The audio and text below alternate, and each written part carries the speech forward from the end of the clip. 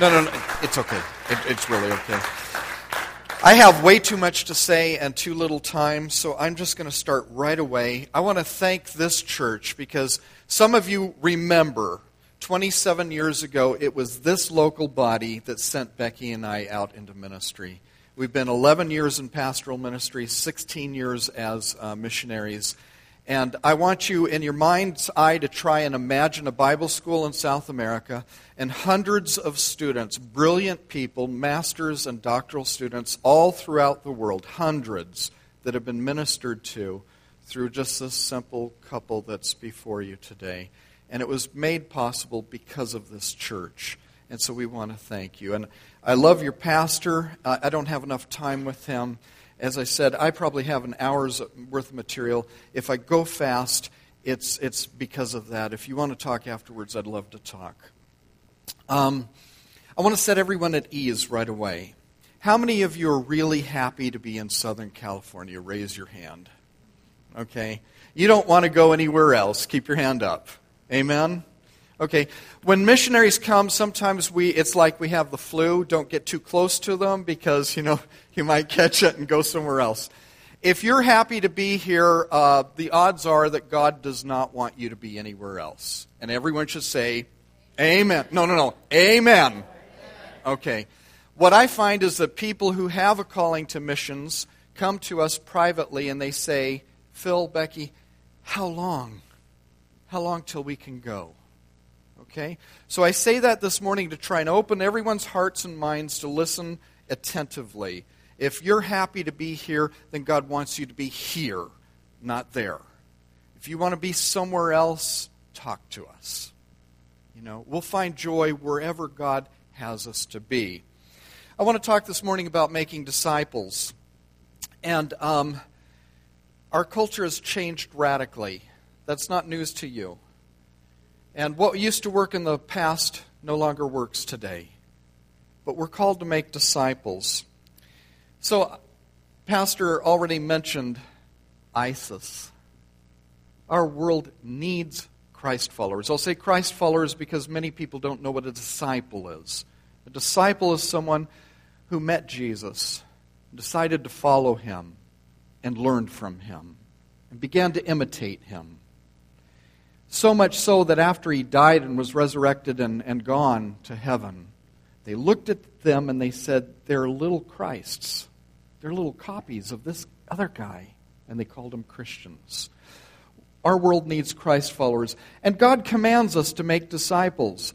Often we feel guilty because we read this, right? Then Jesus came to them and said, all authority in heaven and on earth has been given to me. And we think the command is the next two words. Therefore, go. So we don't want to read this. I mean, just to be honest, right? Because we're happy to be. Okay. There's a problem with that English translation. You see, the words that are underlined, that's the command. That word go is actually a participial. It's a participial phrase. So I'll translate it this way. All authority in heaven and on earth has been given to me. Therefore, as you're going about Covina, as you're living in Glendora, as you're shopping in Azusa, San Dimas, here's the command. As you're going about life, doing life, make disciples. Wherever I put you, make disciples. Then there are two more participial phrases that just explain how you do that. Baptizing them in the name of the Father, Son, and Holy Spirit. So let me just paraphrase it this way. Bring them to a point where they say, Jesus is the thing I have to have in life. He's the one that I want to serve and know and love, and I want to be with him forever. And I want to be a disciple. And because I want to be a disciple, I'm going to make a public statement. I'll be baptized. I want to follow Jesus. But see, that's only the beginning. The second participial phrase then follows. Teaching them to obey. Ooh, that's hard, right? Obedience. It's even harder than that. To obey what? No, come on. To obey what? Oh. But that's a disciple. If he's Lord and we are servants, then he gets to say. Teaching them to obey everything I've commanded you, the promise. Surely I'll be with you always. The command is make disciples. So I want to talk about this morning. We're unsure how to make disciples in a changing culture. The things that we did in the past don't work anymore. And we want to be effective. But how do we do that today? God has called Becky and I to train leaders for today's culture. Now, so much of the training that we get is for a culture that's gone.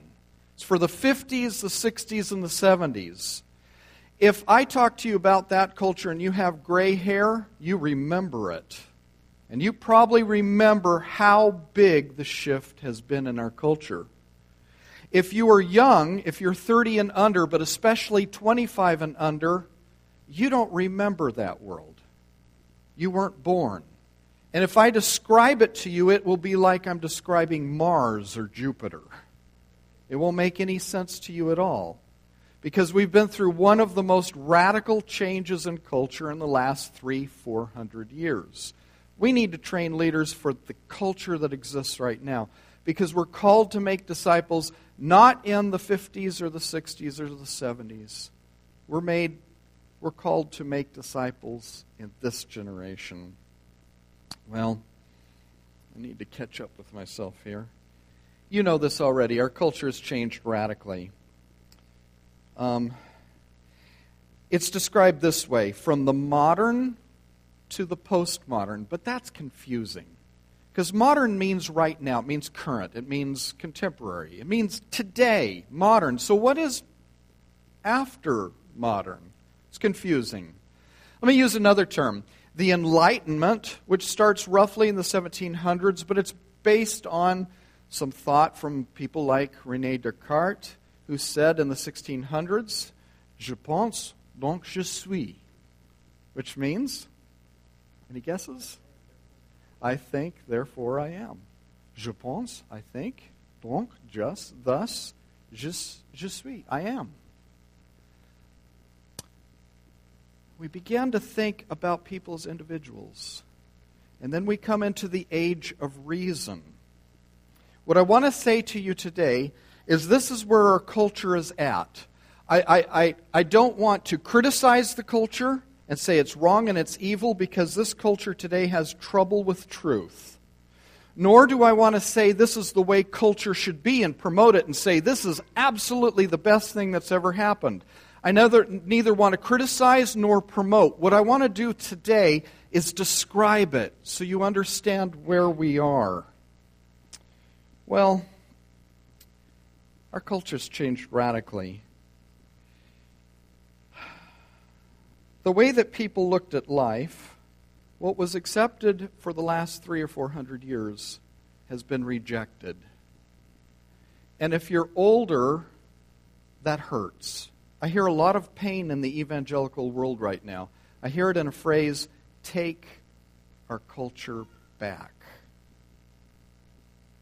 Now, when we say that, what are we saying about people outside of the church?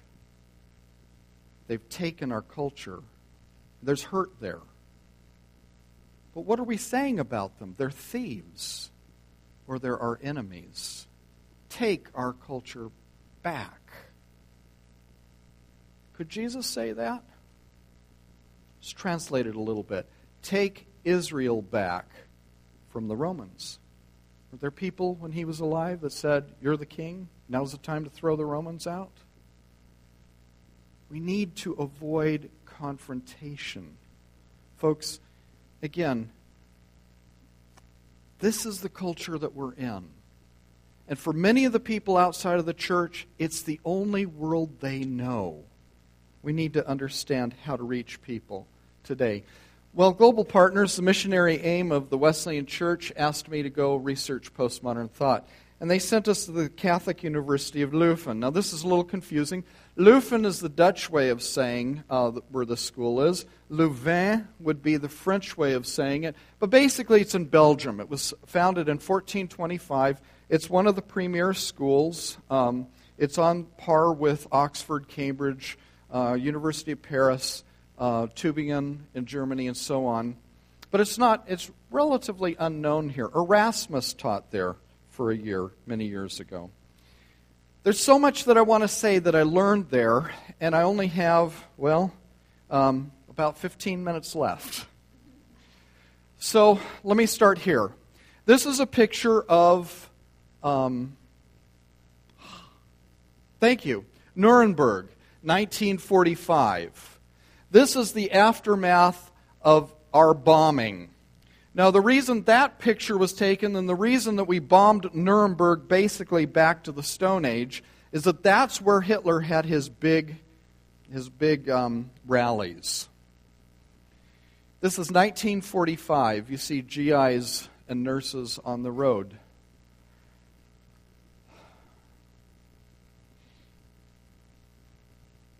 Modernity is questioned. The whole process, the whole idea of progress that we'd had for 300 years ends right here. For several centuries during the Enlightenment, people believed that reason and science would give us a better world.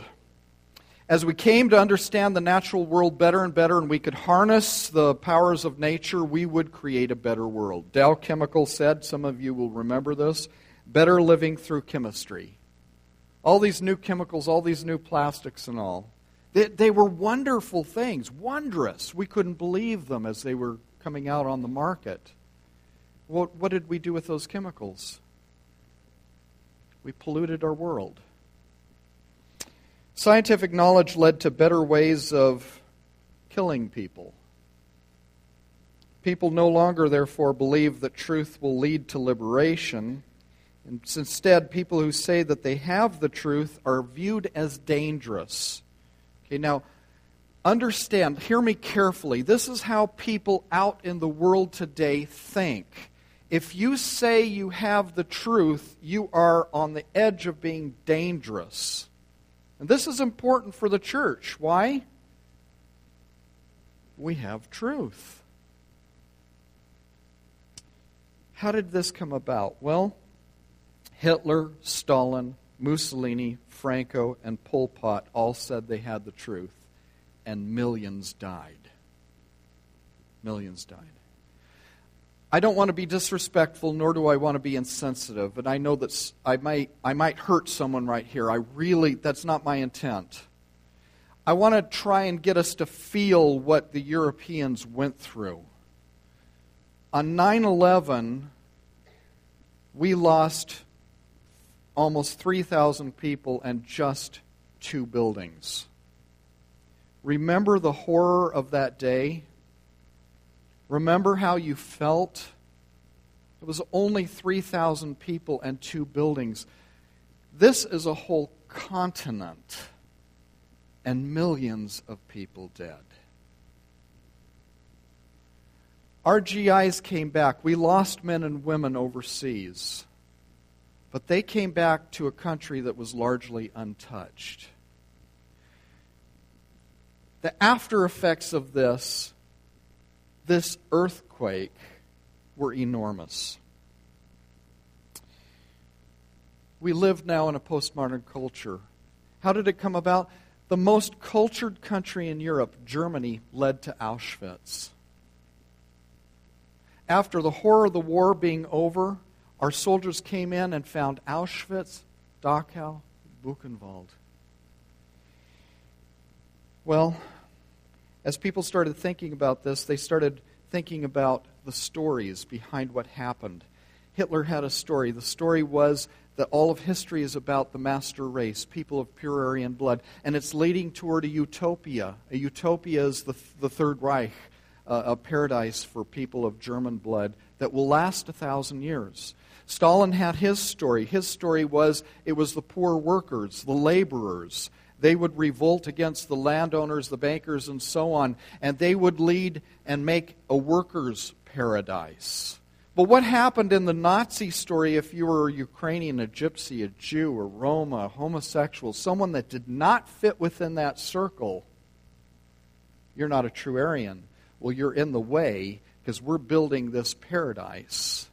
And so they gassed them, they shot them, they worked them to death, building the workers' paradise. Stalin did the same thing. If you weren't part of the proletariat, you were bourgeois, then they sent you to the Gulag Archipelago where you were worked to death building the workers' paradise. Think about ISIS today. They have a story too. If you're on the inside and you're a Muslim and you're working to build the paradise, the caliphate, you're inside our story. If you're outside of our story, you're in the way. If you're a Kurd, we will kill you. We will make you cut your children's head off and put them up on stakes. These stories are horrible, demonic, destructive stories that kill millions of people. And as people were thinking about this in Europe, they started writing books. And as they were writing books, they then came to the United States because they got famous. They went to the University of Chicago. They went to Berkeley. They came here to UC Irvine, the philosopher that I worked on, Jean-Francois Lyotard. And they taught. As they began to teach, they were teaching people who wrote screenplays, people who wrote dramas, people who wrote movies. And as they began to tell new stories, they started to spread ideas that changed our culture. In the 1980s, we're at the hinge point of history. Before that is the Enlightenment period. Billy Graham could stand up with the Bible and say, the Bible says, and people who weren't even part of the church would say, wow, the Bible is truth. And if that's what the Bible says, and they would come down and give their lives to Christ. Today with young people, if you say the Bible says, they'll say, who cares? There's the Quran, there's the Bhagavad Gita, there's lots of religious books. There's the hinge of history that happens right in the 1980s. I'll give one example.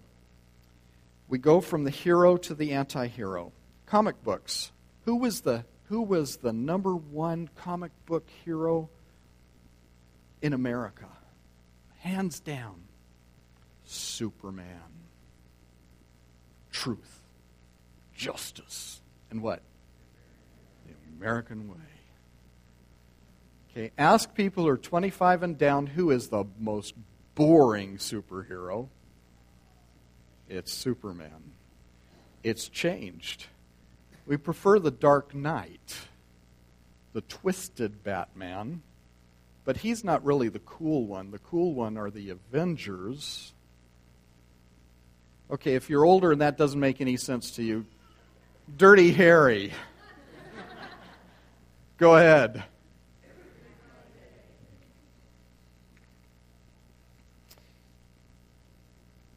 This comes across as cynicism in popular culture. Dystopian novels and movies are common today. Think of Hunger Games. Young people don't know what to believe in anymore, and parents struggle to pass on their values to their children. And the church is sidelined. Because anyone who says they have the truth is dangerous. Well, people today hear truth differently.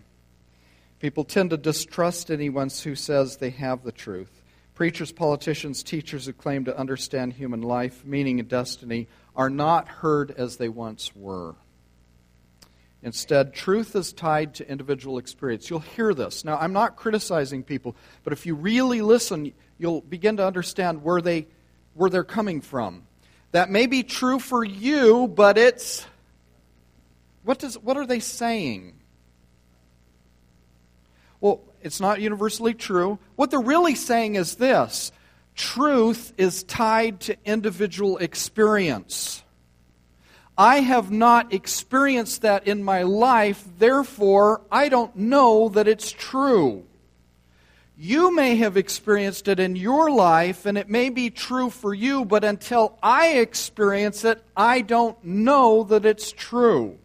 Because, folks, there is no universal truth anymore, because Hitler, Mussolini, Stalin, Pol Pot, people who say they have the truth are dangerous. Okay, again, I'm not saying this is how it should be. I'm saying this is how it is. Most people don't know why the culture is the way that it is. They're like fish in the ocean, and the culture is the water. It's just around them. It's just 25 and down. This is the way the world has always been. And those of us who have gray hair and are older are tempted to be critical and criticize the young who know no other world than the one we live in. And folks, if you're older like me, we need to stop that. We need to understand the world that the people are, the generation that we're trying to reach. People don't have a strong foundation. These are people from communist China, students in Leuven that we ministered to, among others. When young people come into contact with stories from people from all over the world, what happens is it erodes their story. And now there's no firm foundation under them. I could go on, but I got to rush on. People are looking for meaning. Came back, and I almost drove off the road when I saw that. What's that car called? They have marketing groups where they, work to find out what are the names that would help us sell this car. A car called a soul? That ought to tell you something. People are looking for meaning. Okay, I've got to move on. The culture affects how we share the gospel. Any missionary will tell you that. My favorite picture I took in Europe. Older methods are ineffective. If you were taught how to do evangelism in the 70s, everything they told you is probably wrong now. Because it was based during an Enlightenment period of time where everything was based on reason. And they gave you a whole list of scriptures to memorize and even a conversation to follow to bring someone to a decision point. Try the 4 spiritual laws today. Most of the time, it doesn't work. A young person will say to you, that's a logical argument, but like Adam Savage in the Mythbusters, I reject your reality and, see, only the young guys know this, and substitute my own. He's telling us what the culture thinks. Okay. Well, how do we share the gospel then? We need to witness to the truth. See, we used to be able to say the Bible says, and we could speak with authority because people recognize that authority. Today, if you want to share the gospel, what you need to do is you need to understand that truth is experience-based in our culture today. And so what you say is, you don't have to believe a thing I'm saying, because they don't. But take all the pressure off. You don't have to believe a thing I'm saying. But I found this to be true in my life. I'm a Christian. Well, do you think the Bible, really the Bible? I mean, they'll bring it into the conversation. As soon as you say, you don't have to believe me, they'll bring in all of the problems. Well, what about, yeah, I'm a witness. I believe that the Bible is a revelation of God. Tells us things we couldn't know otherwise. God has opinion. I'm trying to do this so fast. You have your opinion. Let's take homosexuality. You have your opinion. I have my opinion. Really, please don't judge me. I'm not judging you. You need to understand that the Bible says that all have sinned, and that includes me. So same-sex attraction, that's never been a problem for me. I'm married. I have 4 kids. I like girls. Thank you. I like girl. Thank you.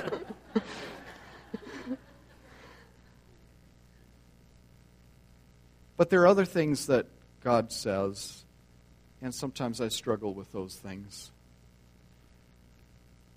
I believe the Bible reveals what God thinks about things. And He has an opinion too. And I hope you won't judge me and I won't judge you. Because on the last day, the Bible says there will be a judgment. And on that day, it won't matter what your opinion is or what my opinion is. The only opinion that'll matter is the one who judges.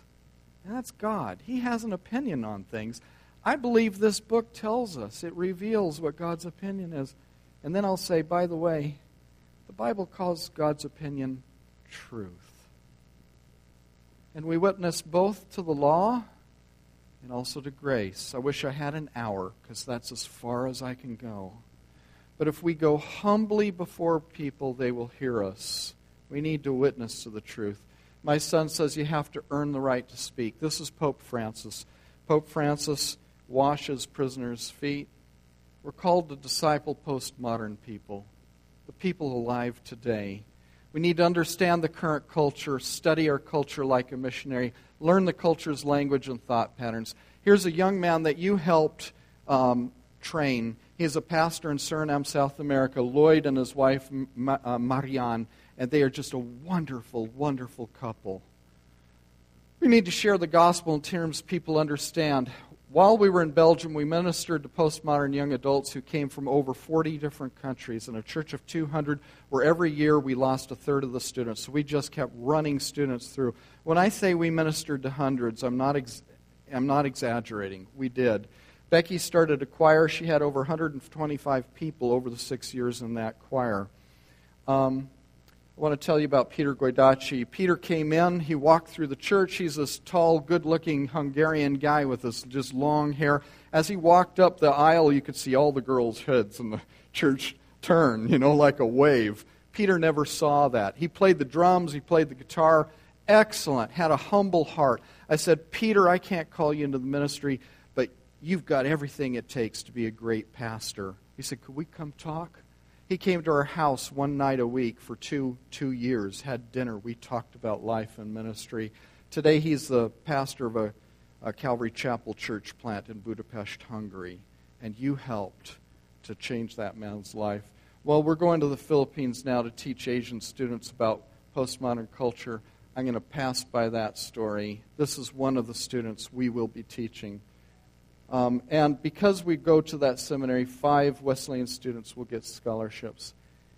We need each other. We need disciples here in Covina, there, all throughout California, everywhere, around the world. In our city, state, country, and world. Here's a baptism in Belgium. Jesus made disciples. He worked in a very specific culture, Greco-Roman Jewish culture. Jesus taught peoples in terms they understood. He talked about farmers and fishermen and so on. But Jesus needed partners as well. After this, Jesus traveled about from one town and village to another, proclaiming the good news of the kingdom of God. 12 were with him, also some women who'd been cured of evil spirits and disease. Here is Jesus' list of partners. Who paid for the sandals? Who paid for the meals? Who took care of the ministry needs? Well, here they are. And I think they're the big givers. That's why they're listed. Mary, called Magdalene, whom 7 demons came out. Joanna, the wife of Chuza, the manager of Herod's household. Susanna and many others. Catch this. It's right here. These women were helping to support them out of their own means. Now, how would you like to be either Mary or Joanna or Susanna on the judgment day? You're standing before Jesus, and he knows that you helped to pay for the meals and the sandals and all that. Well, folks, we still can. So Becky and I partner with a missionary in China and some missionaries in India. And when you support the missionary work of this church, you're also helping to support Jesus' ministry today. Well, I think I'm going to end here because I want Becky to sing, and I went 28 minutes past her.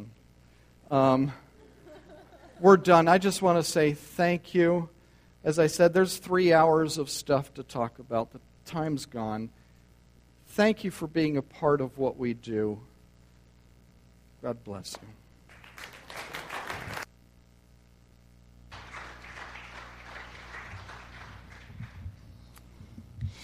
Well, as we get near the end of the service, I'm going to ask you, what are you hungry for? Jesus told us the people who are hungry and thirsty for righteousness will be filled. So that's what this song is about.